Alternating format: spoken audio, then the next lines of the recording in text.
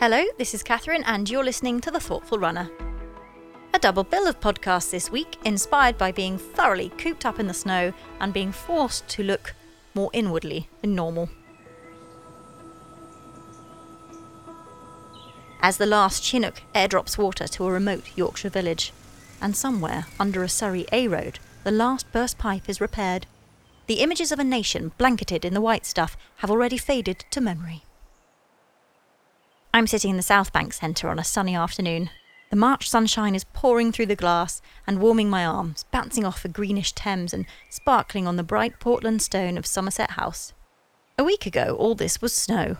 Regent's Canal was frozen over, just like the fabled days of the 1860s, when grain and hops and coal barges would have stood still on its surface. Regent Street was an icy wonderland, and snow was the nation's favourite topic. I was, obviously, up a mountain in Wales when it started coming down. I sat in the car for a couple of hours, scribbling in my notebook and making occasional forays out as the flakes grew heavier and the sky turned thick and amorphous. The wind turbines loomed silently through the clouds like ships upon a gaseous sea, mumbling only on occasion, uncanny and serene, and then dissolving. The silhouettes upon the horizon were swallowed as I watched the scene unfold. Before mid-morning we were out of there, and I made it back to Sussex before the worst set in. I awoke the next morning to the unmistakable, muffled sound of snow. Early morning footsteps already dotted the pavements. A little grit had been thrown down on the road, and the train slunk along the tracks slowly, as if embarrassed to be running at all. No running today, I thought. And yet, as soon as the sun came out, I enthusiastically threw on a few layers and managed a sparklingly uplifting walk. The sharp, fresh air was invigorating, the dogs dancing with wild excitement in the fields. Everyone I met was grinning and buoyant at this sudden departure from all things ordinary, taking careful steps this way and that to avoid the slippy, frozen patches. The sensation of that prickly powder flung upon your cheeks by the wind, the irresistible crack of an icy puddle, or the snow compacting beneath your shoe seems endlessly exciting. But the novelty quickly wears off.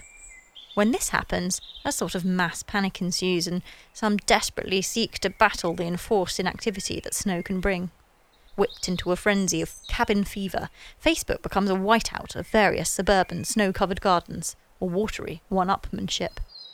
Thus, unable to look online for any other sort of cheap dopamine hit, one is forced to look into one's own home of all places.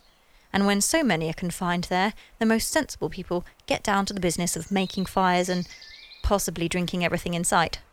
And for others, the frustration of being confined becomes all too much to bear. I was denied my runs, but I was also ill, so when walking became less of a decent prospect with the next heavy lot of snowfall, I did a vast amount of yoga and Pilates and, felt doubly rotten to boot. And yet the most alarming thing about this whole snow business is actually the terror at being so abruptly confronted with oneself.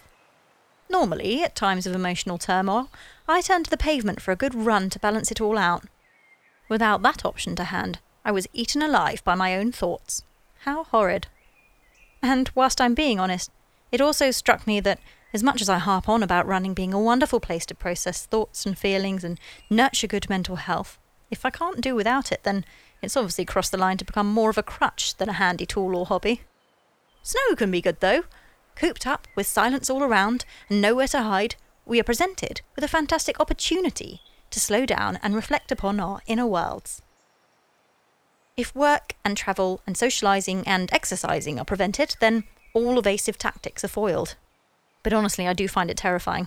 I suppose because life is busy and I'm not used to having downtime that isn't running. And so this snow-inspired period of inactivity has led me to an uncomfortable but ultimately helpful reflection. What have I been avoiding when I'm so busy being a thoughtful runner? And equally, what joys are yet to unfold with a slightly less blinkered view of inactivity? As one who has recently gone through a bit of a transitional period of life, what remembered feelings might I find after peeling through the layers of uncomfortable self-reflection? Whilst already so far away from one version of myself, and yet more myself than ever, I spend a lot of time trying to feel good. And running is a big part of that. So the snow days were miserable from where I was sitting, contemplating my future. And yet, when the snow melted, the sparkle returned inside and out. I appreciated going outside and not having to look at Facebook quite so much. Perhaps there's something to be said for standing still every now and then. Just not all the time.